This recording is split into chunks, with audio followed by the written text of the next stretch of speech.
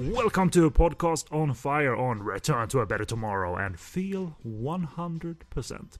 So after we established unknowingly that we like to analyze actors that at least I perceived as harmful to the cinema viewing experience, i.e. Alan Tam and George Lam, those are the actors and singers in question, or were. After examination we made actual determinations, so i.e. we're Team Tam in terms of Alan Tam. George Lam is lame, according to me, and Phil G determined he was all lamb, baby. So we now tackle another uneven actor that I publicly expressed negativity, befuddlement towards, but also positivity has come out of my mouth towards this actor. And he's also a singer, of course. The face of Young and Dangerous, Chan Ho Nam himself, and he is Ekin Cheng. And now across 9 movies in this coverage, we will not do Young and Dangerous as it's already been reviewed and disapproved by me. But we can still... I'm not a fan. But it was a good discussion. It was a fair discussion. But we can still find a thread of the pros and cons of young Ekin versus old Ekin, as we do a few 90s movies and some post-millennium. And with me on this journey, because we got a good groove, flow, arrangement when it comes to these things, and therefore with me is none other than Phil G of easternfilmfans.co.uk. Big Ekin fan or not, Phil? You know what? I'm neither. I'm enjoying this series, and this is why, because these are kind of actors you see in films, but I don't necessarily go out of my way to watch them.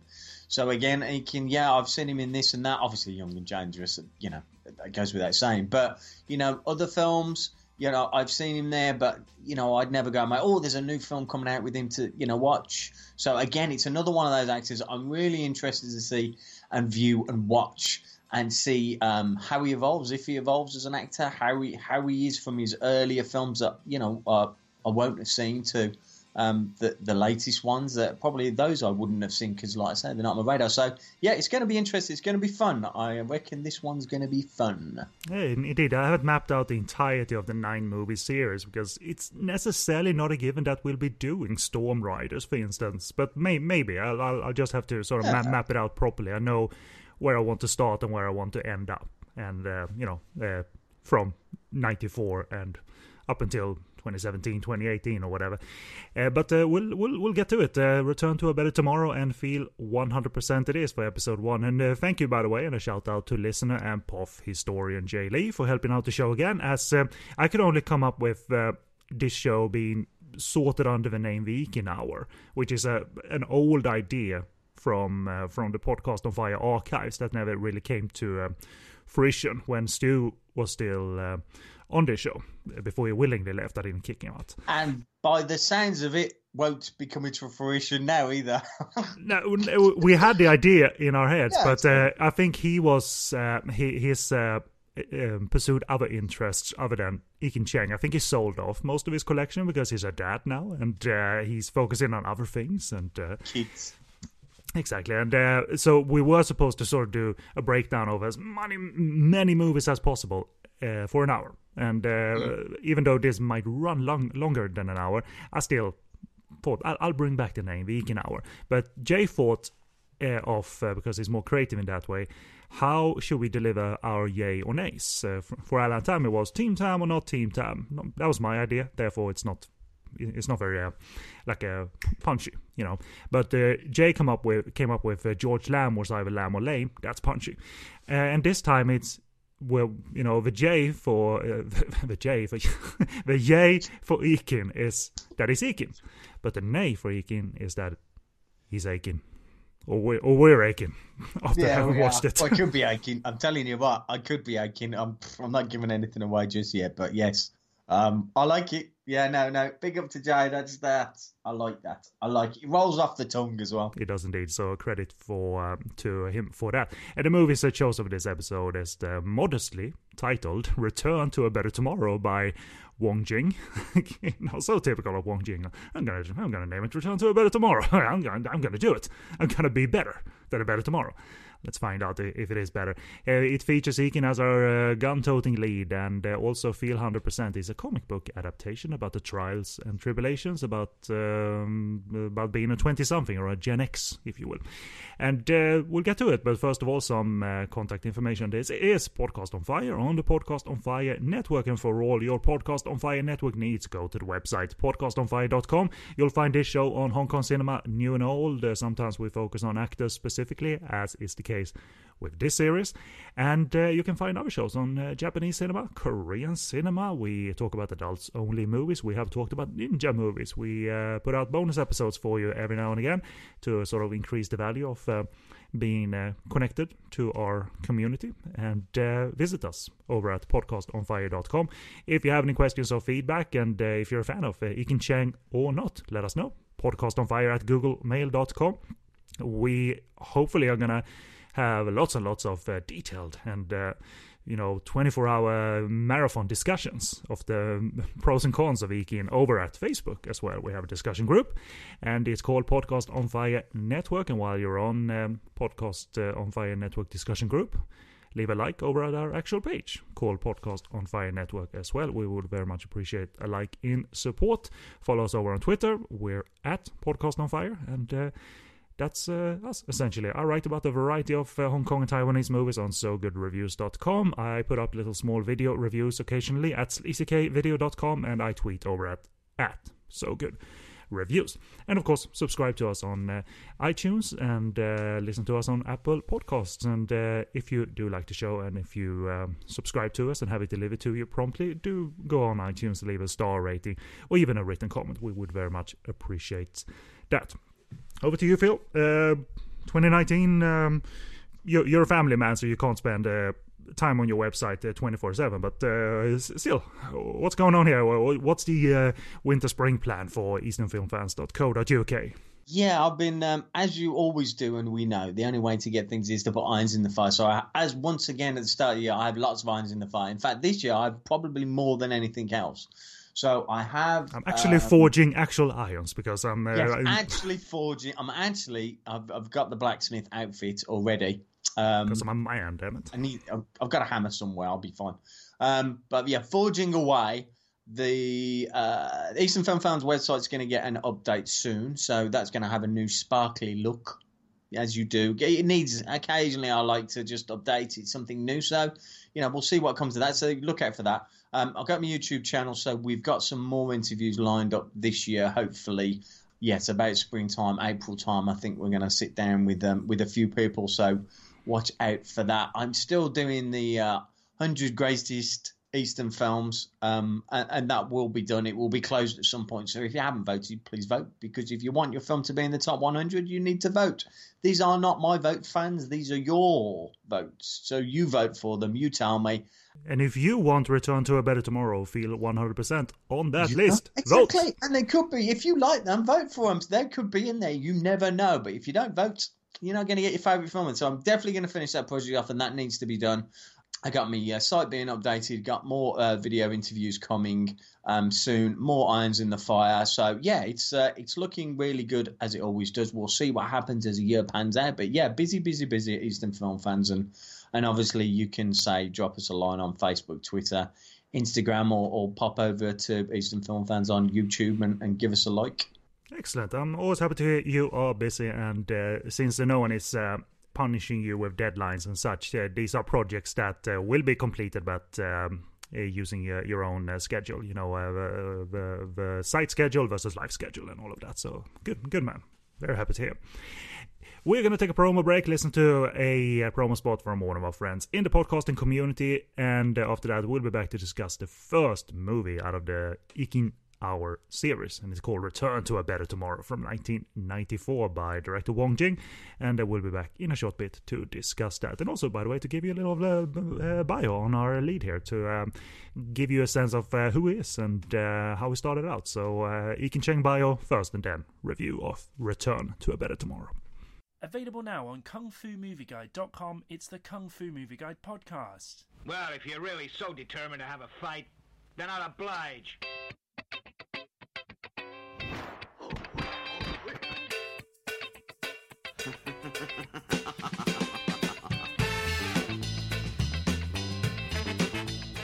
That's right, be sure to check out the Kung Fu Movie Guide for our first season of podcasts, available from kungfumovieguide.com. My name is Ben Johnson, and you can join me as I have some serious in-depth conversations with some of the leading lights in the world of martial arts movie making. From directors to stuntmen to actors to choreographers to fellow writers and bloggers, be sure to tune in over the next few months to get your fortnightly fix of all things chop socky. Visit kungfumovieguide.com to check out the podcast and keep up to date with the site by following us on Twitter at KFMovieGuide. And may Buddha bless you. And welcome back, and this is the first review of this episode for the movie Return to a Better Tomorrow, and we're going to do a plot first, and then a little bit of Ikin Cheng bio, and then we'll talk the movie in detail. And the plot from HKMDB from user Mr. Blue, so he's part of the Reservoir Dogs gang, I suppose. Mr. Blue, Mr. Pink. Always amuses me. You know, if you make yourself laugh, then that's half the battle. And I make myself laugh sometimes.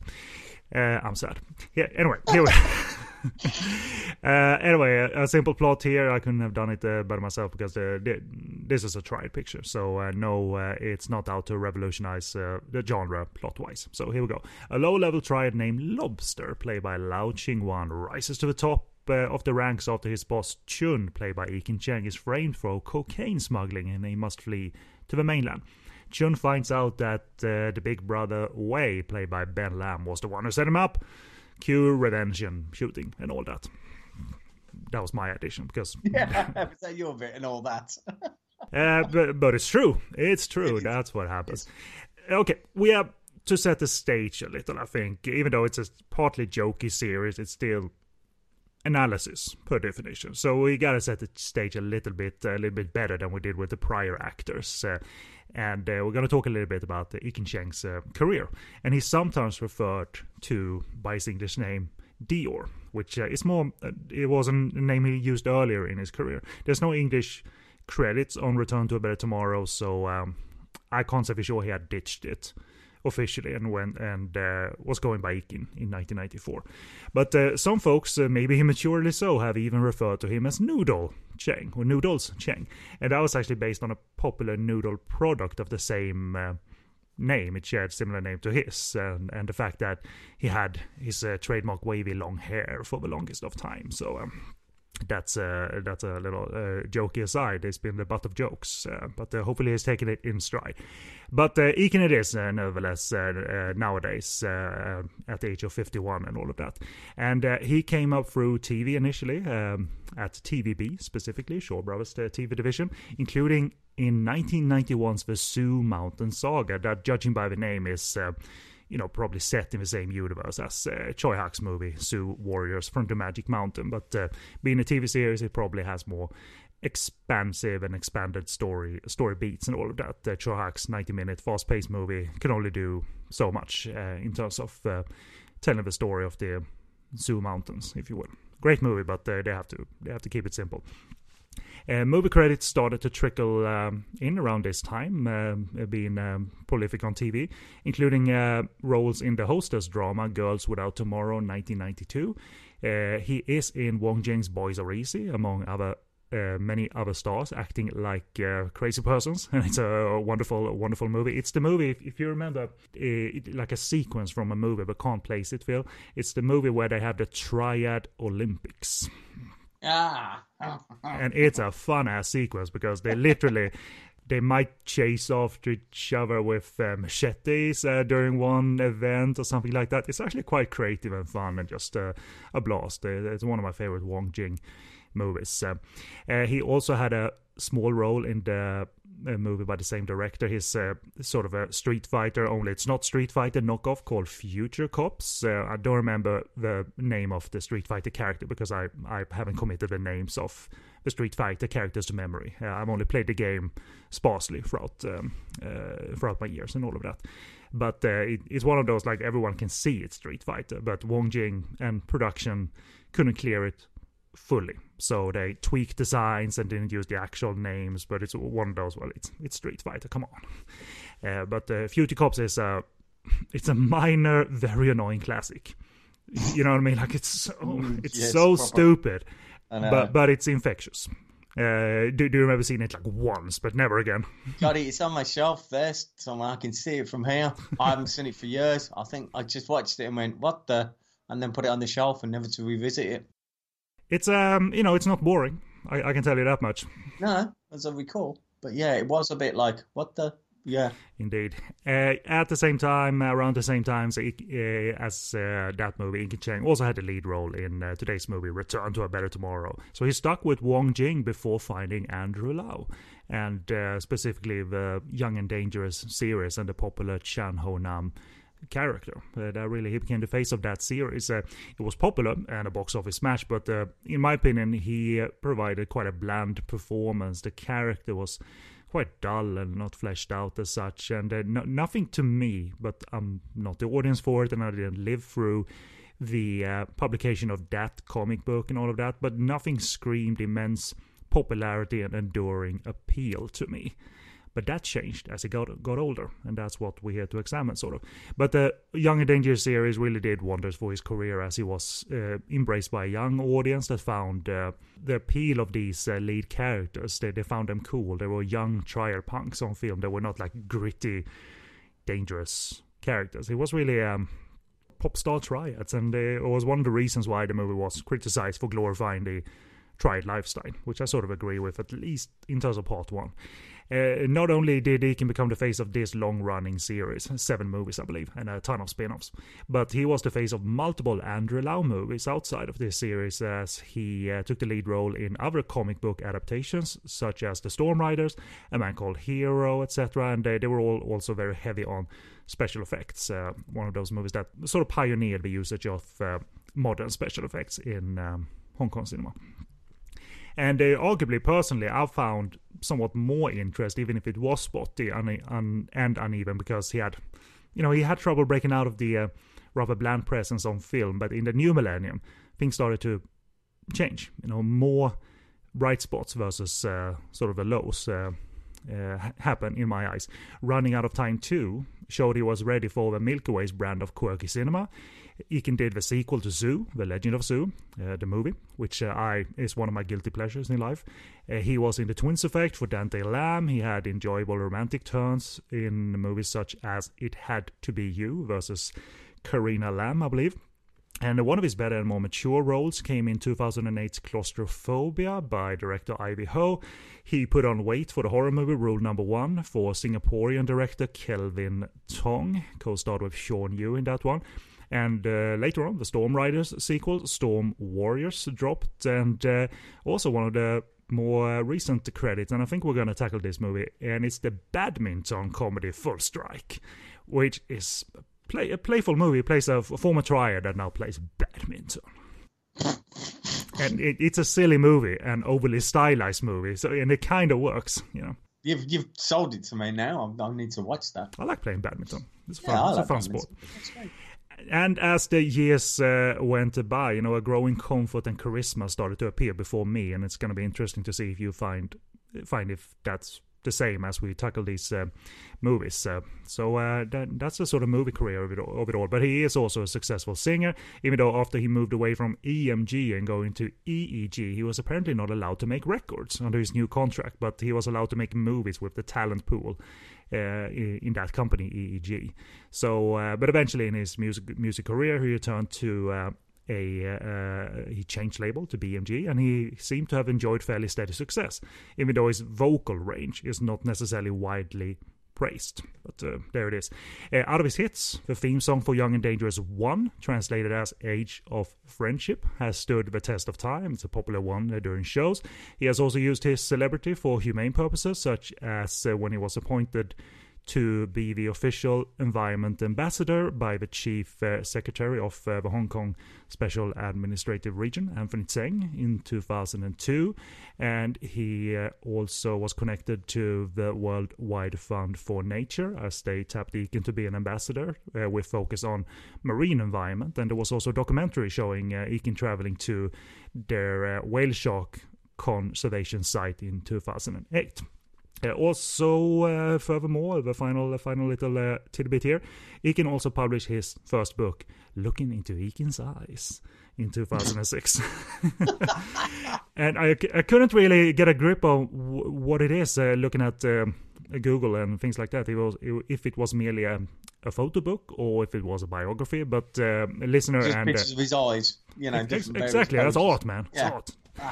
But what it was, Paul Fox informed me that it combined musings on life written by someone else, but it's Eakin's photography, because he's a keen photographer as well. That's featured. So, I see. Now I get the title. Mm-hmm. So not literally his eyes. So he's looking through his eyes at things. Got ya. Took me a while to catch up there, Ken, but I'm with you. It's deeper than you think sometimes. It was also accompanied, this book, by a song/single, so it was a multimedia release, if you will. So there it is. He was not as daring as Simon Yam, because Simon Yam also did a photo book, but it was a nude photo book. So he didn't go full Simon Yam. Well, there's that. I'll tell you what, I'm finding out some stuff today. Guess if our Facebook friend Jared King owns a copy of the Simon Yam nude coffee book or not. Yeah, he's bound to, isn't he, Jared? I bet you do, you cheeky monkey. I asked him, and he came back with a photo like a minute later of him holding the book and smiling like a fool, and bless him for it. He loves it. Brilliant. Love it. So there it is. That's Eakin in a nutshell. He seems like a good man, because and not this sort of like, if I put my name to something, people will like me. If I put my name to like humane things, people will like me. Right now, it seems like he did that in his later years a little bit, and it seems sincere enough. So that's always a good thing. You can't crap on someone for that. Nah. But let's get to the movie then. Return to a Better Tomorrow. Let's do some short opinions first of all. So, Phil G, what did you think of Wong Jing's shameful, maybe, and shamelessly titled Return to a Better Tomorrow? It is, but you know what? I did enjoy it. I did enjoy it. It harks back to those heroic bloodshed days. I love it. I mean, blatantly using that title to draw you in. But you know what? It's a fun little movie. It's nothing more. I mean, Eakin, well, we'll see by the end of it, at the end of the review. But the film itself, I quite enjoyed it. I love that kind of a tale of revenge. It really gets me. And looking back on this, it still holds up quite well today from a bloodshed point of view as well. So, I agree. I mean, Eakin is not China Fat. Wong Jing is not John Woo. So logically calling, your movie Return to a Better Tomorrow and going with heroic bloodshed, the genre and its tropes, could and maybe even should fall flat. But it is a lot of fun. It's over-stylized, it's cliched, it's violent, it's melodramatic, it's tragic. So Wong Jing doesn't care if he cranks this to 11. Yeah. And he's also aided by actually a fine technical crew, especially the action directors. Stage, two-gun action and grim violence really well. No one is exceptional here, but no one is doing an embarrassing job at all, and I think that includes Eakin. I quite enjoyed it. Before we get to a review, I asked friend of the show, Kevin Ma, about the Chinese title of the film, because I thought, like, Return to a Better Tomorrow in English, it can't have been the idea for the English title alone. And sure enough, the Chinese title is literally New Better Tomorrow. That's a bar to set for yourself. So there is Wong Jing. I mean, he's so confident that the outline of his profile is in the production company logo. That's Wong Jing. So, okay. Either dealing with a narcissist or a confident director, but in this case, he's... You know what you're going to get. You know what you're going to get. That's it. And he's one of those films that gives you everything, as you say. There's nothing that stands out, everybody, but it plays nicely for, the hour and 40 minutes or whatever it is that it's on for. So, and he throws everything at it, and, you come out the other side with a smile on your face, and, that's what watching movies is all about. It shows its cards early that it's one, not probably aiming for, being the most artful revolutionary movie ever, because Wong Jing just throws everything we sort of like and love about the genre. We got shouty, loyal triads at our disposal. Lau Ching-wan is walking around with a lollipop, not a match or anything, walking around with a lollipop and being very shouty, and a very loyal brother. And when you cut to the lair of Ikin Cheng's, because he is the boss, even though he's wildly young to be a boss. But regardless, I became instantly sort of comfy because Ikin is in a red lit loft.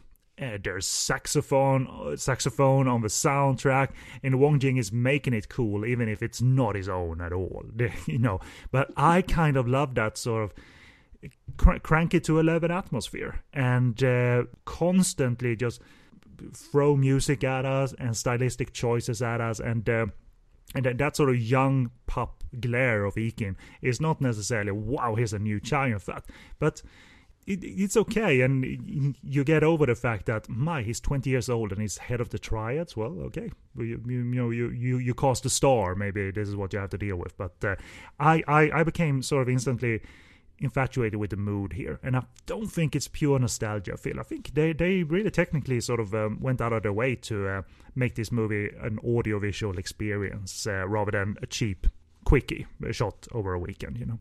I think you're right. The way, yeah, absolutely. When you look at it, it is stylized in that respect, and as you say, they could have just done anything with it anywhere. But yeah, there just seemed to be some thought put into it. So yeah, and I know what you're saying with the overriding of the music, etc., and those kind of things. But yeah, it has got some style and substance to it. It's not, just throwaway places. They've thought about it, especially like the established, apartment and bits and pieces. So it's certainly not done, cheaply or rushed. There's been some thought put into how it wants the film to look, etc. So, yeah. And also it's shot in sync sound, which is quite helpful because we get to hear everybody, including Michael Wong, later in the movie speaking English and being called out for speaking English, being disrespectful. And it's almost like Wong Jing is also looking back on Full Contact and really loving that Full Contact was this full-on, punk rock and roll music video, because Ching Miao arrives almost Full Contact style on her bike, and there's guitar riffs on the soundtrack. It's very bluesy, and if you remember the soundtrack from Naked Killer, Full Contact, Naked Killer actually plays in the cinema scene early in the movie, but in Full Contact it was that like there was also riffs and like and Teddy Robin was really going to town. And Wong Jing, I think, is looking back a little bit on Full Contact and liking that assault, that sort of audiovisual assault. So you got slow motion, you got blue lit alleyways and smoke, and it's shot with gusto. And I was curious to see, is this Andrew Lau going to town here? But it's actually the Milky Way regular cinematographer Cheng Siu Keung, who shoots essentially every Johnny To movie. And if you remember the Johnny To movies of the late 90s and onwards, and PTU, they looked very alive and very stylish. And that's his widescreen scope photography going on here. And it's beneficial for the movie to have it look this good, despite it recycles triad tropes, but I never felt bothered by it at all. It was all, we'll just cue up heroic bloodshed tropes and violence, and I think I'll be fine. And it does so with impact, with violent impact and things like that. And you're right, there is a purpose behind that. I mean, obviously Ching Mei comes on the scene, her hair, looking great. It's just that music. It's accompanied with her for the first half of the film. Every time she comes on, there's this kind of softcore porn music that comes on when she enters. Wong Jing. It's true. It's true. Obviously, that takes a turn to the latter half of the movie for various reasons. But in the front, you see it is the same music, but it is like some kind of softcore like porn. It sounds very. Do you remember Enigma? The sort of electronica group or person behind Enigma. It's a little bit like that. Yeah, it did. Yeah, it was. That did come to mind at the time. So I think it's very much like that. But she's always nice to look at. She looks the part, and she's tough, and so she's not given a cheap role as such. And no, she hasn't, to be fair. And also to single out some moments, the standoff between Lao Ching-wan and Lo Meng I think is excellent in the alleyway with all kinds of cool atmos, rain and the lights, and there's a snap to the gunplay as well. It's not stylized where the slow motion sliding on the ground and boom boom boom, but rather there's a gritty snap to the action, and the shooting and the squib work is great, and everything's really cool and rapid. Exactly. If you're doing an action movie and stuff and you're looking for a scene to do and stuff, I'd pick that scene up and look at that, because you could recreate that, and it's really well done, and it's really well, like I said, there's no slow-mo, but it's really well put together, and the way it's stylized, etc. and stuff. And filmmakers should look at scenes like that. It is a bit of a standout scene, that is, that and look at that and say, look, you can do action shots, and look how good that looks, with all the slow-mo and everything else, but just the action itself, it was very good. For me, the movie survived actually not being very, very engaging on a character level, because I don't particularly care about the Ekin Cheng and Ching Miao's troubled history as lovers, because she has to be content with the fact that he doesn't view monogamy as deeply as she does, and that. But it's like very surface, and he has loyalty with the triads, and chooses that over her, and blah blah blah. But it's kind of fine, and you get over that, and then for me, when the character of Chun has to be more assertive, meaning that Ekin as an actor have to grab, scenes and play authority a little bit more, worked absolutely fine. He's not necessarily, wow, here's the thespian being created before us, but he's actually doing fairly well with being the triad head, and he has to give orders and has to snap into action. So he's not this 12-year-old given this role, and it looks embarrassingly odd or anything, which is odd, because in Young and Dangerous he didn't fit that mold at all. And I don't know if one should blame director for that, because Andrew Lau versus Wong Jing, I'll take Wong Jing over Andrew Lau any day, because at least Wong Jing could make it snappy and make it energetic, and it's the dull nature of Ekin Cheng I can't spot here, and it's earlier than Young and Dangerous, which is a curious observation. Despite not being engaged in the characters and knowing all the triad beats, like leaving for the mainland and trying to leave the world behind and all of that, and leaving the world behind is code for not gonna work. And but seeing so many cliches in one film, was it ever bothersome or was it just like, it's fun to recognize stuff? Yeah, exactly. It's fun to recognize stuff. I didn't, because I think the action was pretty, it was there quite a lot of the time as beats in the film and stuff. So you're like, the next action piece, more action. The heroic bloodshed was there and stuff. So you were just along for the ride, and that's what I said about the film from the start. It's one of those where you go and you love like just being along for the ride, so to speak. They were there to be seen. But you know what? I enjoyed it. I am an action junkie as well, so that provides that definitely in spades, this film. So there was always another action scene just on the rails behind it to enjoy. And that's heroic bloodsheds. You've done it once, you've done it. John Woo does it, obviously. There's a style to it, and there's grace and stuff, and everybody else does heroic bloodshed film. You know what you're going to get, kind of thing. There's a few that'll bring something different to the genre, but if you enjoy the genre, and as I do and stuff, I enjoyed this interpretation of that. There's a demeanor in the film, but it's also putting a certain demeanor in characters. And I think even obvious foreshadowing with Ben Lam with his face signaling to one of his followers, like, don't be obvious about the fact that you and I are in cahoots or whatever. Ben Lam switching to that glare, that obvious glare, it's actually excellent. I thought he just embraced the fact that, I'm going to play a drunk, but he can switch into a demeanor that says, shut up. Yes. But so him and Nai Singh, I think, are excellent in the movie. These very standard roles that they make the most of, because they come with a violent physical edge, which the movie does visually as well. And probably that cranked to 11 nature also takes place in the scene where Lao Ching-wan finds his daughter locked in a cage, and it's so over the top. Like she's been abused, she's caged. There's a blues riffing on the soundtrack, like you read about, and then that leads to that small space brawl between Lao Ching-wan and his wife's lover, and that is excellent. And I won't spoil it, but there's some surprise fatalities here where you realize that this is not, it is so disconnected from what John was doing. It's more ugly violence, and our action directors Dion Lam and Poon Kin Kwan just do excellent small space work here, and some stunts as well, and it's so early on in the movie that I realized that I don't think it's going to lose its sort of momentum here. It's going good, and it's technically impressive, you know, and it never really switches into the expected Wong Jing low-level comedy or anything. It has some fun banter, but it rarely does, switch to dum bum ba dum ba dum ba dum dum comedy now after a surprise fatality, and that's always to be appreciated too, of course. So it wouldn't, without spoiling it, is there any other like boom, that action scene stood out to me? That's or is it that shootout we talked of? That's one of your main memories.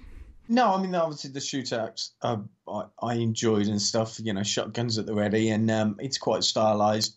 Like you say, the room fight's great. I love the way he just put Bruce Lee posters all over that wall. It was a nice nod, bless him. And the one picture of obviously Sly Stallone as well. There you go, as you do. But yeah, it's a good fight. It's gritty in it, etc. and stuff. But I do like that bar shootout as well.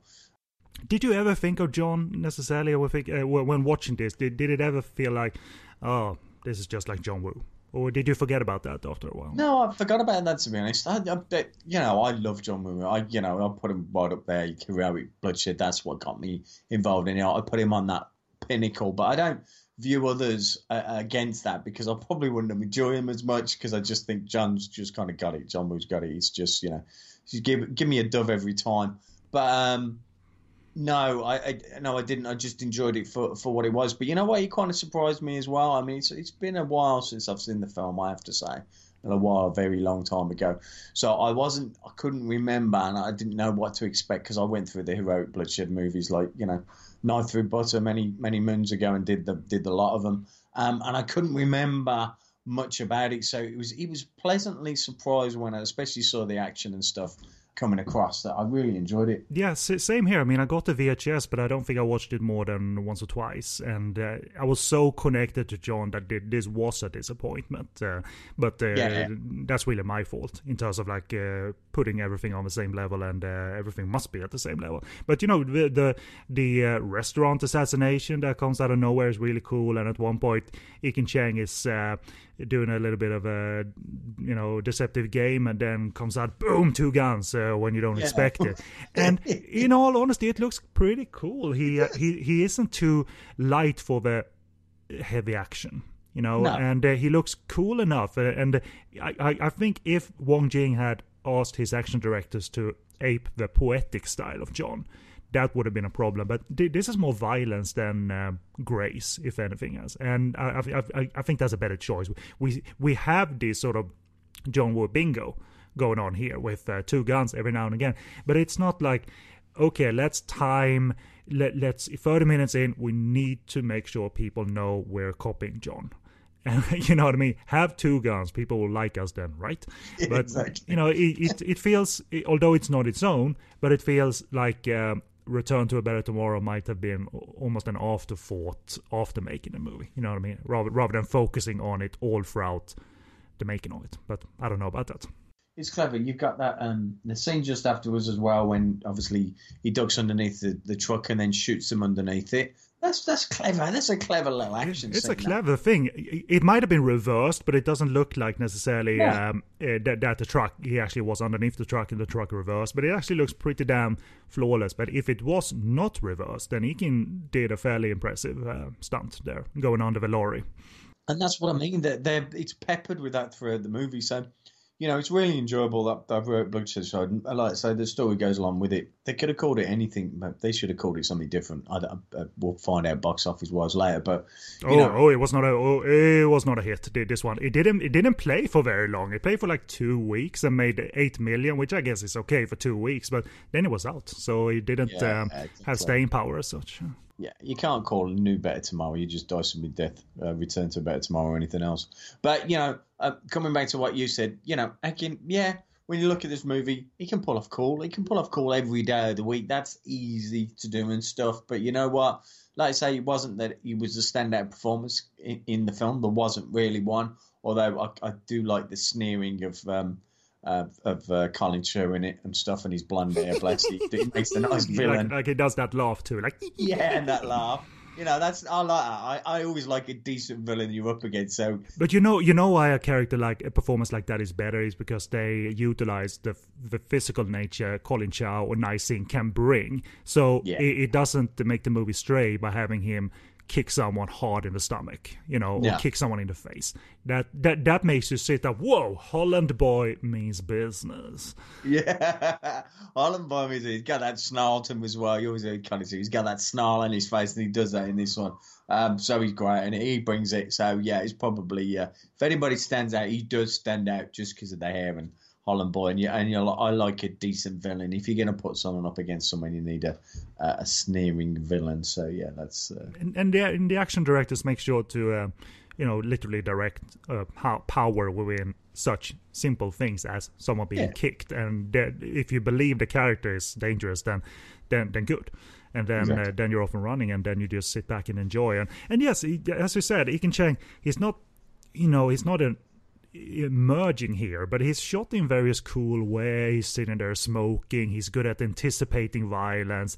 The movie is really doing a service for him and offering him something cool to respond to. And I think he responds physically, which is, again, sad that Young and Dangerous is so much more famous, and I think it's really dull in that one. There's nothing given to him in that one.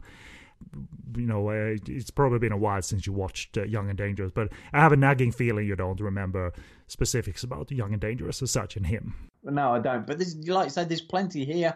I mean, he goes through, there's a wide range here. There's, there's loss, there's bloodshed, there's, loss of limbs, fingers, precisely. There's, loss of friends. There's the action. There's a love interest. There's everything going on in the movie. Like I say, why don't you throw the kitchen sink at him? And, he picked it up and he ran with it. So it could have been so annoying the way it was cranked to 11 with action and drama and tragedy. But it really wasn't for some cool reason. I think it's the professionalism of the movie helps to a certain degree. I mean, and also plentiful good lead actors, good character actors.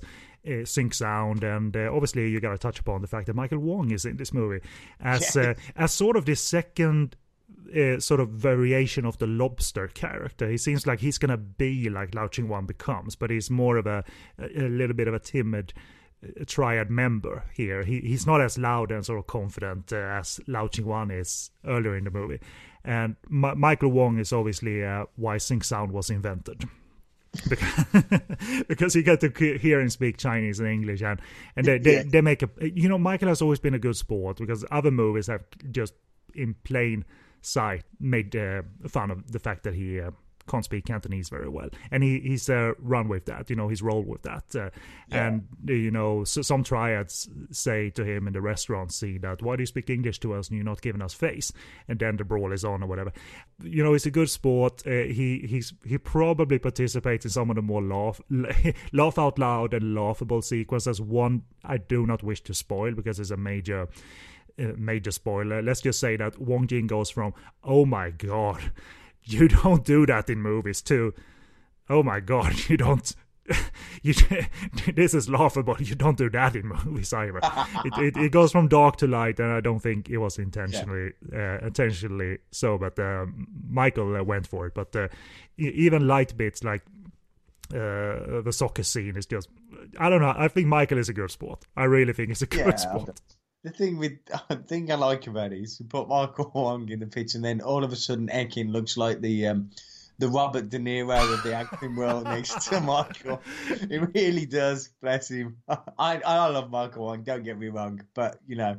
He's called Duke Simon, which is way better than Duke Lee, right? Yeah. George Lamb's Duke Lee. But you know, there's plentiful cool character actors. You got Paul Chun here as I think the father of Michael Wong. He runs the restaurant, so they throw them in, which is always good for the movie. It syncs sound, and amazingly enough, again, Wong Jing is no woo when it comes to affecting with harrowing downfalls of characters. And the movie has no statement at all, and no real dramatic reinvention. But going with that crank to 11 in terms of its drama and its content is okay. And it's even fun because of how dark it goes and how tragic and melodramatic it goes. I think it's fun, and I think they all realize that. I don't think we can affect, but let's just make one of those movies anyway, and have the tech crew really needs to respond to. And it's one of those better Wong Jing movies because it just feels and looks better, even though it doesn't, reinvent anything at all. And he has the sense and skill to, he knows what to do to light a fuse under characters and cue violence. And it leads to a variety of, what I call Hong Kong movies don't give a fuck kind of variety on violence. Oh, God, yeah. Without a doubt. Yeah, it doesn't hold back from a violent point of view. Because why soften evil, Phil? Yeah, exactly. No spoilers in terms of that, because I think if you watch that, then let's just say don't think for a second everyone is safe here. Exactly. Nobody. No. But it's a heavy-handed in a good way, fun way, bad way for you, because the second half offers up so much tragedy and melodrama that it's almost ridiculous. It does. It's a drive. It's heroic bloodshed. That's what you get. That's why it's called heroic and bloodshed, because it's that type of film. It's revenge. So people aren't going to make it and stuff. I mean, for God's sake, if Andy Lau's in a heroic bloodshed movie, he's going to die. In trouble. Is he going to make it past the first half of the movie? Who knows? But that's what you get. That's what you're buying. So it's going to be. And that's what I love about the film, and that's what you love about the characters in the end, because you want to see the downfall of the bad guy. But to get to that point, that tragedy will strike once, twice, or many times across the way before you get there, and that's the whole point. You want to feel elated at the end when the hero becomes triumphant, and that's what's so great about it. But yeah, and this is a great entry into that genre for people to see. Do you know what I mean? Yeah, of course we're going to say John Woo and everything, but why not pick this up and have fun with it? It's very entertaining. And like I say, there's something to be said from the action scenes there for people to take on board as well, and maybe even like filmmakers that are looking at it, because they're really well put together, and there's a style certainly running throughout the film as well. So. And even for the end, which I won't spoil, but they reintroduce the fact that some villains are also martial arts able, and I think that added to the fun that they're dangerous in that regard as well. That they don't do silly wire work here, but it's still cool that they make these villains, Ben Lam and Nai Sing, dangerous in that way. It's one of my lasting memories of the movie. One character he kicks a barrel at one point, and the barrel sort of either shatters or crumbles. And I always remember that being, oh, shit is on! Yeah. For some reason, that was one of my main sort of images from watching the VHS from so many years ago. Yeah, it is. Yeah, like I say, it's funny how you pick out images of a film and stuff and just remember just from that scene and stuff. And that is just a throwaway as well to a certain extent and stuff. But it's amazing what your mind remembers from a film, that everything, especially this kind of film, and come up with something like that. But that's pretty cool. Michael Wong shirtless is obviously my lasting memory nowadays. Yeah. Well, yeah, Hulk smash, yeah, proper. and footy fail, if you would. Footy fail, yeah, proper. People are just going to watch it just for that. It's epic. It's amazing that is a directed moment, and yet it comes off as Michael Wong doesn't know how to. And also, the amount of bullets. This is what I love about Heroic Bloodshed. The amount of bullets you can put in someone before they die, it's epic.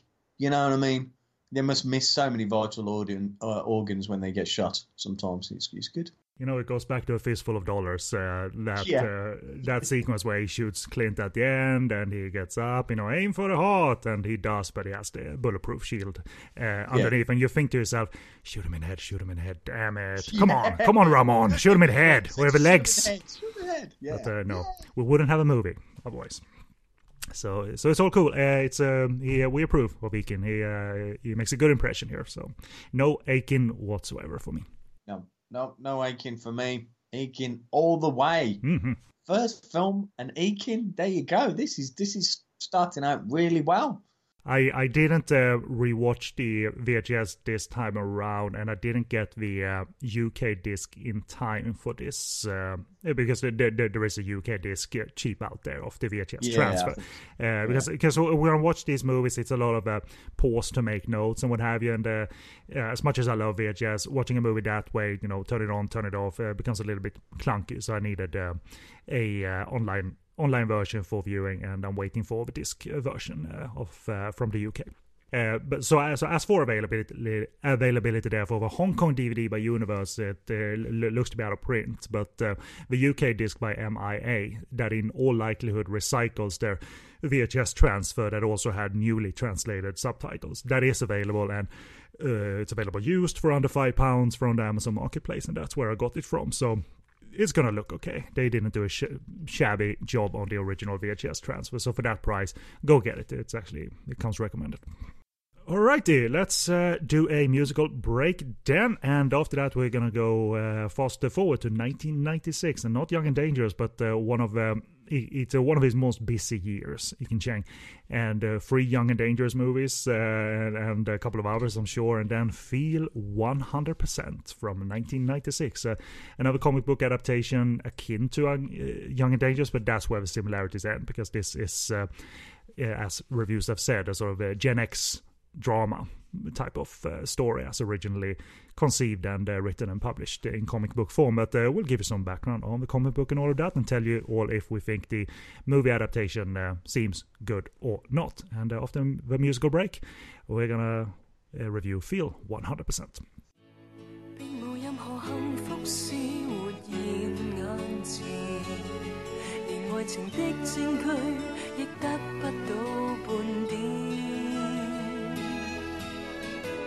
沒留念，也欠缺舊信件。竟可不見，怎麼可再相見？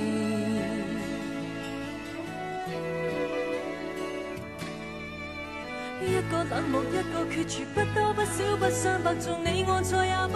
And welcome back. The second review of this episode of Iken Hour is Feel 100% from 1996, and plot from the Love HK film review of the film goes as follows. Iken Cheng is Jerry, a slacker who does something with computers for a living and resides in a brightly colored apartment that looks like a set from Sesame Street. He falls for Fong Fong, played by Jiggy Leung, who looks sort of anime-ish with big eyes and short hair. Meanwhile, Jerry's best buds, Cherry, played by Sammy Cheng, and Hoi Lok, played by Eric Kott, look on while experiencing their own Gen X issues. Hoi Lok doesn't appreciate his faithful girlfriend Man Yi, played by Michelle Wong Man, and Cherry is annoyed watching Jerry and Fong Fong because she likes Jerry too. Big surprise. Anyway, it's all very cute and such as these people battle with hearts and heads before the real plot shows up. I.e., Jerry must choose between Fong Fong and Cherry, and in doing so, he reaches into the depths of his soul or something like that. Which is Love HK Films' review of the film. They gave it a good review, despite the plot being like this. But we'll get to our reviews in a little bit. Some background, just like the other hot Iken Cheng movie of 1996, Young and Dangerous, Feel 100% was also adapted from a comic book of the same name. It was written by Lau Win-Kit and Yao Ching-yun, with young subjects, 20-somethings, and romance at its core. The popularity of it resulted in 4 movies, 2 with Iken Cheng and Sammy Cheng in the lead roles. It was also out at the same time as Young and Dangerous 3 and made about 20 million Hong Kong dollars at the box office. So this mix of cast like Eakin, you know, the comic book appeal, the popularity of it was there, and he had exposure galore that summer and first half of the year, really. So it was really the year of Eakin in many ways, and people went to see these movies. As for the comic book itself, it was the winner of the second International Manga Awards as late as 2008, and well into its run, the comic book went on export to other Asian countries and territories such as Malaysia, Thailand, Korea, Indonesia, and even to an extent got an English translation for publication in the UK. And if they matched the Hong Kong run of it, or if it had merely a limited UK life, I can't say. And as for the movies, they are reported to be loosely based on the comics and not panel-for-panel breakdowns of plots. And, each film is reportedly its own independent thing rather than sequelized. So if you watch the sequel, feel 100% once more, you won't be necessarily lost. Producer and director Joe Ma helmed the first three, while he as producer lent his skills to late 90s classics such as Wilson Yip's Bullets Over Summer, Juliet in Love, and Ringo Lam's Victim, as well as A War Named Desire, and also directed a series of successful Miriam Jung comedies such as the Love Undercover series. I wasn't a big fan of him as director necessarily, and I still am not. But sometimes he broke through as a maker of understated melodrama, and such was the case for the Eason Chan Charlene Choi movie Funeral March from 2001, which I really recommend. It's not the sort of standard tiring terminal disease drama. It's actually very thoughtful. So I recommend that if you can find it, listeners and you, Phil. Paul Fox, and who is a listener and honorary co-host, he shared some notes on the movies and the TV series Feel 100%. Yes, there was a TV series, because of course it was. So he wrote to me and said that in the 2001 reboot, which I think is the third movie, or fourth, actor Daniel Chan plays Hoi Luk, which is the Eric Cott role, where Eason Chan, who had the star power at that time, played Jerry, the Eakin Cheng role. But then actor Daniel Chan ends up as Jerry for the TV drama. and in all honesty, as Paul said, he's actually closest to the manga version in terms of look. So it's just Hong Kong madness. I mean, it would be like, but not really, but I'm gonna use this likeness anyway. Like if you were to recast Larry Hagman as Bobby Ewing and Patrick Duffy is now JR in Dallas, switch around good guy and bad guy essentially. It would make no sense in the West to do it like that, but yeah, that's where they went, and maybe it was more beneficial to have someone who looks like the source material. Who knows? Not gonna go into it. So enough of that, because this movie blows. That's after all that, it was no. Don't stand on ceremony. Just tell them exactly how you feel, Ken. I'm opening up like I've never done before. I'm mad as hell and I can't take it anymore. Now, I mean, it's said to not be based on extended stretches of the comics, but it still feels like the makers saw something they liked. They know it played as people read it and just replicated the vibe and shot the same type of cartoony gags and drama and thought that would be enough. But it's not that easy, Phil, to go from page to screen, because if it was, everybody would be making movies, and this just simply blows, man. I haven't read Feel 100%, and it's not necessarily a compelling type of story, but Hong Kong could do sincere drama. But this is just bad, and doesn't make me want to pursue anything else out of the multimedia entity that Feel 100% is. So a big thumbs down. So in short, what did you think, Phil? It blows. Yep, of course it does. Yeah. No, we're completely on the same page. My God, that was so bad. And just so we get a little clarity here, I watched this first, and then Return to a Better Tomorrow. I don't want to do this series anymore. When I watched this first, I was like, oh my God, how bad can one man suck? It was just, I mean, don't get not even the story, just Ekin himself. It was like, my God, this is just atrocious. What have you given me to watch? I didn't pick it for its quality. I knew it was bad, but we can re-examine it with sort of. I'm older, I'm more mellow, but no, it still sucks. Yeah, it was that bad. I just couldn't. All right, so let's compose ourselves because Yeah. okay, it tries to be a little bit of both in terms of drama and comedy and wacky and cartoony, but set in the real world. So that's a concept that doesn't land as such. Because early on you got the pre-20s versions of the characters are played by the lead actors, and because they're in school now and they're performing a song, and that song's gonna come back, blah blah blah, and that youthful energy by older actors, i.e. Iken Chang, Sammy Chang, and the widely overacting Eric Kott. It looks pretty stupid. It's not charming that we're young now. It's not conceptualized where they ask us to buy this and think it's funny that they're now 5-6 years younger, and when we cut to adulthood they're 20 years old or 21, who knows. And Eric Kott like keeping beat with the maracas or whatever in a silly way.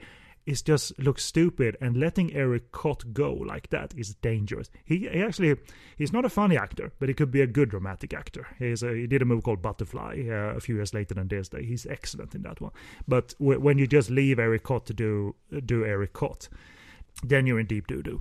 And obviously the movie then sets up that we're such good friends that no one can fall for Cherry. Like, let's make not a blood pact. That would have been so metal if they'd made a blood pact, but they didn't. And no one should fall for her, which is the obvious setup. But this could work, Phil. We talked about tropes and genres, and it could work if they just had the right vibe. But I don't know about you, but I saw telltale signs of this just flopping badly, like a few minutes in. I really did. Well, no, you summed it up quite nicely. Just the opening scene just doesn't do the film any good at all, because you've got these old actors slowly playing their younger selves, and it just doesn't work. Why do it? Why not make it a comic book? Open it up with the pages of a comic and stuff. Have younger actors there and stuff. They go from page to screen and stuff and start the process and start as you mean. Not just throw the older actors in and them larking about and stuff. It doesn't set it off on the right foot, and this is what the problem with the movie is right at the beginning. And unfortunately, it doesn't get any better at the start of the movie that wants you to grip and hold on to it and see where and what happens to the characters, because really of that opening scene. It really wants to mix that cartoony humor with us following likable characters. It wants to. It's not set in a sort of different fantastical fantasy universe or anything, but it still wants to mix in cartoony comedy, like they throw a flower pot off the roof and it lands on Spencer Lamb's head and he lies not dead in the streets, but it's a cartoon gag, and that falls flat. And but okay, we're out of it quickly. It cuts to that the friends are now seemingly working stiff. So as the plot says, Iken Chang does something with computers, but we never see it. We never see him work again, essentially, other than clicking like Windows 95 stuff, on a computer, and that's it. But they're in good spirits. Okay, that's a good development. They're not cynical adult assholes or anything. There's so little that lands here.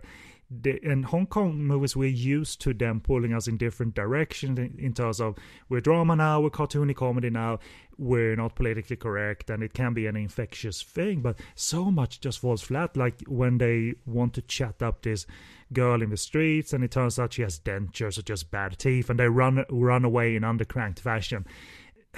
It's not enough, Joe Ma, the director, to just stage that and hope for the best, because you gotta have enough believability in actors to sell that. And Eric Kott is not my preferred type of comedy. He's too loud. Iken Chang can't put on this smile and thinks he's charming automatically and run away in undercranked fashion. And I guess maybe it comes to the central question, if this, despite being a story set in an urban environment, if this was even meant for live action. Because who knows, this might play very well on the written page. Who knows, because sometimes that transition might not work, and I have a feeling they were doing it because it played as they read the panels. Well, the concept wise, it's still tried tradition and stuff.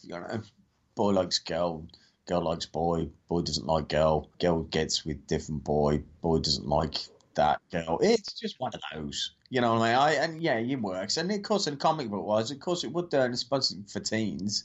Yeah, I'm sure it was. It was a great success, but to put it onto the screen, you know, you have to be careful. Any you know, everybody knows that when you're putting a comic to the screen, you need to go one or two ways with it, and this just doesn't take any of the ways, and just messes it up.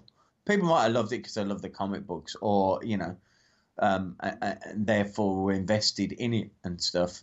Once you get over the hurdle of the first few scenes, and then there's another kind of atrocious scene afterwards where she's kind of with this married man and stuff, and it's all a little bit icky kind of thing. It doesn't really do anything for the movie. And also it also tries to have a running gag of sorts that in this universe, the sort of hipster cool way of living is appreciating these movies that are merely shots of fruits for like an hour or 2 hours. They're talking about, oh, you got the Apple movie, oh, you got the Orange movie by that Czech director. And I mean, I can see where that gag is coming from. It's possibly like a little nod to Andy Warhol, who I believe did that Empire State Building movie, which is just a shot of the Empire State. Right? Or it's something more recent than that. But you look at that, okay, you've set up that this movie has a sort of quirky humor. It doesn't seem all that steeped in reality when characters are like, oh, you got the Orange movie on VHS. Exactly. Yeah, the Orange movie on VHS. Yeah. But it's not like dry and quirky in a way that's funny, and it makes the jokes alienating. And the movie becomes increasingly alienating because the core of the movie, Phil, doesn't contain likable characters. This match up and sort of shoving of actors together is sort of woeful. It simply doesn't work. Ekin Cheng is not charming. Looks good on screen, of course.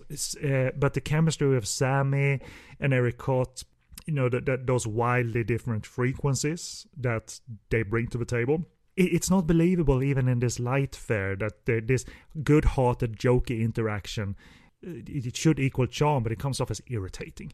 And I don't believe for a second that they don't feel like genuine friends. And of course, to have constant smiles and laughter and interaction that is good-hearted rather than cynical, of course that's good, but it's not charming. And it becomes tiresome and really uninvolving as the friendship evolves. You know what I mean? So how was it for you? Did it ever come off as charming and believable that these are good, close friends? No. You know what? Maybe I'm optimist, so I'm going to look on the bright side. I like Sammy Chung. I think she looks great. She's quirky and stuff, but she didn't have the chemistry with Ekin. It wasn't there between the three of them, and that's what spoiled it. The middle of the movie, it was okay and stuff because you kind of got into it. You know where it's going. You're following it. You know, it's got all the beats of the drum where you expect it to go.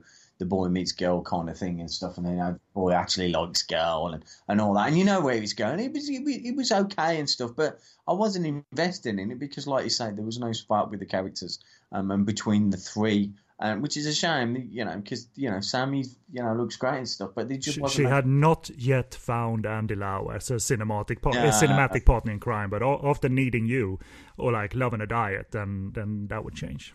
Yeah, exactly. Yeah. And obviously this would probably be from her earlier work, I guess, anyway. So she was finding her feet to some extent, and that's fine, you know, as actress. But there wasn't, and she looks great on screen. So, you know, I'll watch it just for her because I think she's great. But yeah, there just wasn't. There wasn't enough to keep you gripped. And yeah, there was enough in the middle for me to take interest and take note. But again, by the end, it had waned off, and I really couldn't have cared less what happened in the end because the characters weren't established enough for me to care about them. That it didn't give me that feeling that I want to see what happens at the end of the film. I just, you know, you follow the beats of it, and yeah, it happens. Yeah, good.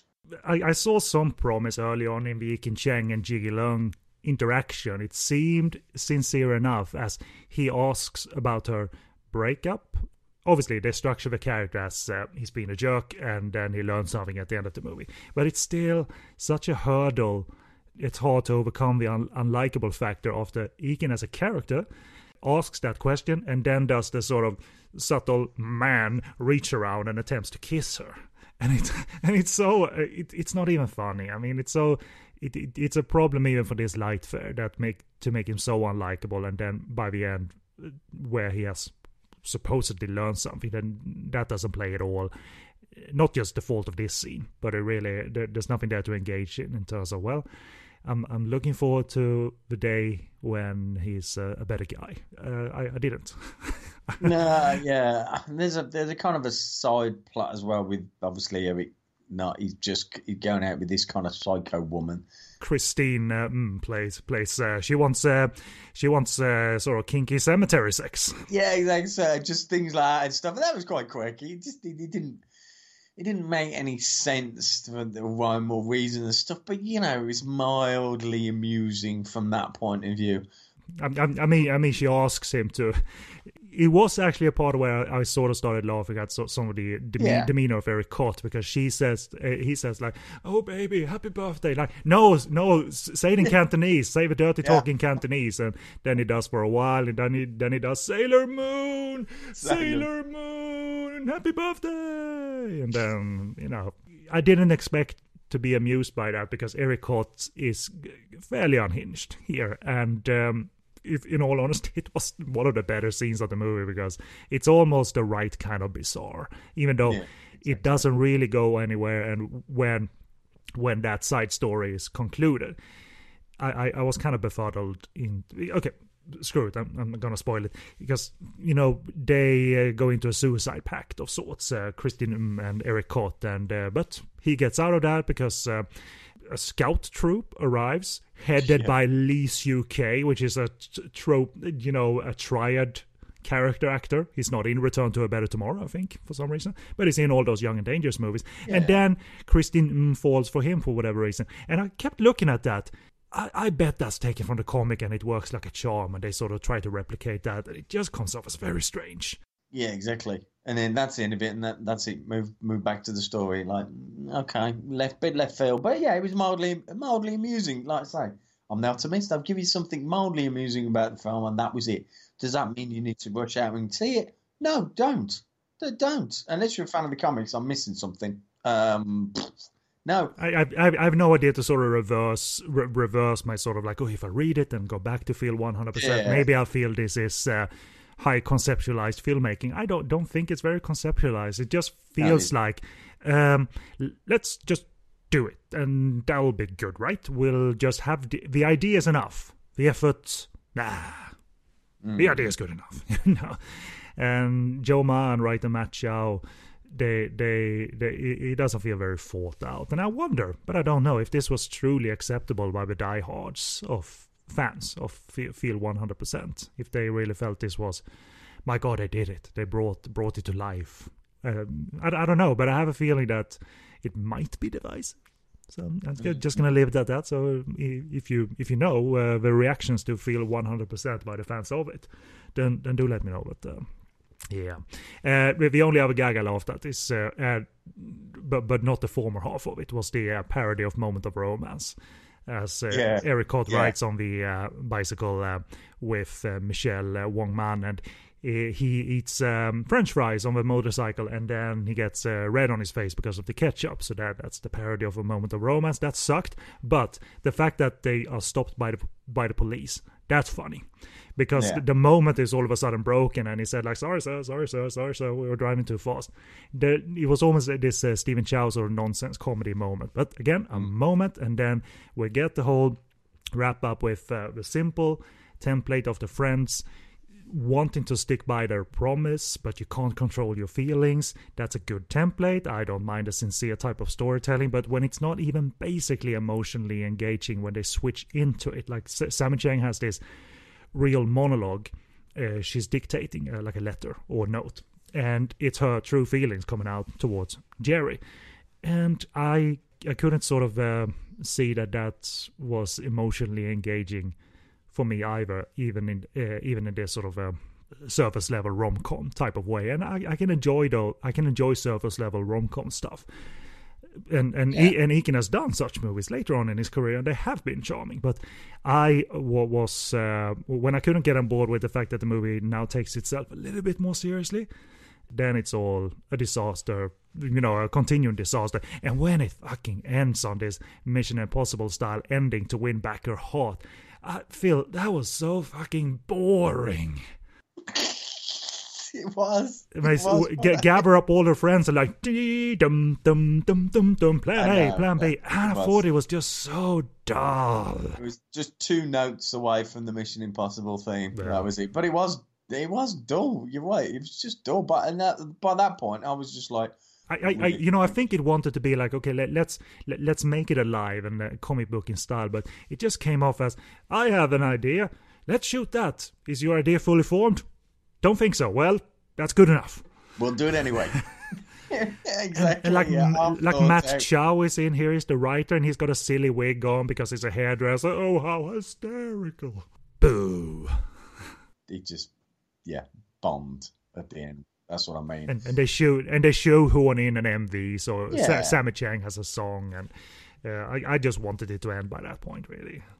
Yeah, I didn't really care at that point. I'd lost the will to live. I was cursing him and all sorts of things. And it really, because they all, I found them unlikable from the beginning, and really it can change. And the fact that he then turns into this movie's version of a raging alcoholic is just he walks around like the MTR, drinking out of a bottle. I have no confidence. And like, oh, whatever, get over yourself.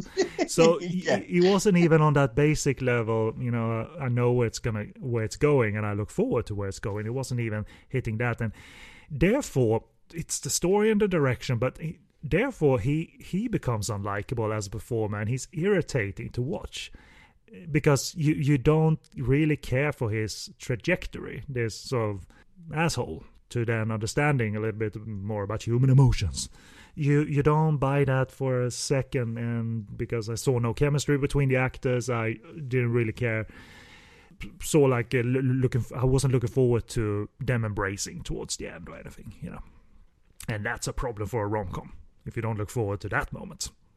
Exactly. Even if it's operatic and manipulative, if you don't look forward to that moment, if you're lost way earlier than that film. But and here's the thing and stuff, that it was doomed from the start, and just at the casting stage, because they just casted it wrong. They just haven't got the chemistry. You put 2 people together, your chemistry, 3 in this case, because you need that third wheel, and you get that right. You can have a lousy film, so to speak, and so put them in there, but it would work because you have the belief in the characters, and that's what it's about, because that's what drives the film. These 3 are central. You can do everything you want with them, but you want to see the outcome of the film, whatever else is going on in the quirky and bizarre. You'd want to understand and want to see what happens with these characters, but because you've not got that chemistry right from the start, it was never going to happen. It was never going to work. You were never going to care less what happened between the start and the end of the film, because you just saw that they didn't have that chemistry that you want to see, that you want to believe in, that wants to take you on that journey, and hopefully, And it doesn't feel like this real examination of Gen X issues. I don't think it's us being too old for this. I think it is really not that particularly vivid in terms of its emotional subtext or whatever for these Gen X type of characters, these 20-somethings. Even though they're way too sort of old to feel like 20-somethings, they feel a little bit too old for that. But anyway, that's all a cue for the fact that I've had enough of feel 100%. I don't want the additional movies. Don't care about the TV drama. But if anyone want to share in terms of if the comic book was more emotionally impactful, then please do. But don't expect me to read it. Genuinely be interested to know if people have got the comic book and seen the film, what they thought based upon they obviously the comic book coming first and all that, whether this was a different movie for them just because they were so elated to see their characters on the silver screen. Mm-hmm. You'd be interested to find out, definitely. For sure. Well, that's a big old aching for us. So it's a 1-1, or it's almost tradition that it is 1-1 after the first episode. I think it is. It sets out your stall quite nicely. I wish I'd done them the other way around and started with the gold one, but I started with that one. But hey, it's picked up. It's 1-1. We can see where this goes, but I'm going to be a little bit more critical this time, because I do like to sit on the fence. You know me, Ken. But you know what? If we evolve this series with Ekin as he grows older, I'm going to see if he's going to get better, because Return to a Better Tomorrow masked his acting ability to some extent, and I gave him a pass to some extent because it was a good movie. But From an acting point of view, not quite sure. So going forward, I want to see if he's going to improve like a fine wine. I'll tell you this much. It's not like he's developed into a giant fat, but he's become way better and more comfortable. Exactly. That's my impression from a new millennium. So that's why I'm looking forward to revisiting some of the movies that I thought, oh my, that's now he's really cool and appealing to follow. And some of the movies I haven't seen from the last few years to see if they're any good or not. If anything is a given, maybe it'll be the last movie of the coverage, regardless if we know Vitaly by then, because you never know. Yeah. But Full Strike was fun because when you watch the trailer for the badminton movie Full Strike, it feels very dark and ominous, and then it's about badminton. Yeah, and it struck the right sort of note with me. It's co-directed, I believe, by Derek Kwok, who was the co-director of Gallants. So you know he's got the chops to sort of bring playful nature to the screen. Yeah. So that's all good, and he still looks great. Ikin is, he's grown comfortable in my eyes, but he's also grown old in a very distinguished way. So. Yeah, exactly. I'll enjoy the ride and the journey to get to that movie, I guess. So yeah. If we were more like a multimedia sort of entity, if we knew how to do these things, if we were a video show, we would review Full Strike while playing badminton. But that's always not going to happen. Yeah, with the head cam on, with it on your head and stuff. Yeah, not annoying at all. Oh, well, that would be great. Maybe we could get somebody to do it, roving reporters, just to do it for us. And then dub our voices over. Get some people to do it, and then dub us. Way more handsome and distinguished gents. Yeah. Or we'll just take badminton footage from YouTube or something. Someone here is a video editor, then we'll record a podcast and then put it on there, and that'll be either a very dull joke or something magical or viral. Who knows? Yeah, exactly. Yeah. Alrighty. As for availability of Feel 100%, it's currently not an in-stock or in-print title in Hong Kong. Original publisher was Universe. We had a Laserdisc grip of this, but and it's hard to get for a reasonable price. Though second-hand copies of the DVD go for quite outrageous prices, ranging from $40 to $100, which is not very realistic because it's not the special edition where the comic book is included and it's in a hard case or whatever, and it's just a DVD. So that's rather silly to expect someone to pay $100 for any basic Hong Kong DVD, regardless of quality. But that's what happens with the second-hand marketplace sometimes. I'm also amazed, though, that because I'm slowly but surely revisiting some of the new millennium Korean cinema that I haven't seen. And a lot of that was put out on UK DVD. You can get it for $5. Even big time movies on a special UK edition, you can get it for $5. People are reasonable. It's not like most of these are on Blu-ray. It's just that it's not rational to demand 20, 30, 40 pounds for this, to just sell a random horror movie like Phone or Cello for $5. That makes sense. Yeah. And so I don't know why people insist that, well, this must be gold. Let's sell it for either $40 or $100. That makes sense. So yeah, but apparently there's money to be made. So if you kept all your covers and inserts and all of that, then go to the marketplace and apparently you can earn $1 or $2.